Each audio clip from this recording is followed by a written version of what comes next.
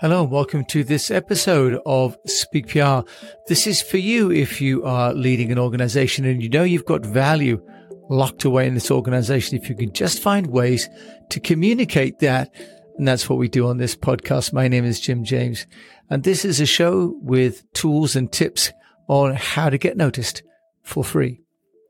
Today, I'd like to talk about timing and how timing is the key to an audience being receptive to the message that you're trying to share. And I'm going to talk about timing because in light of the announcement of Donald Trump's tax affairs just a few weeks ahead of the 3rd of November US election, it just brings home to us all that the message sometimes is going to fall on deaf ears and sometimes on receptive ears.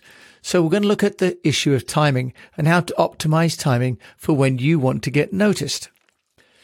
Now, I'm sure I'm not alone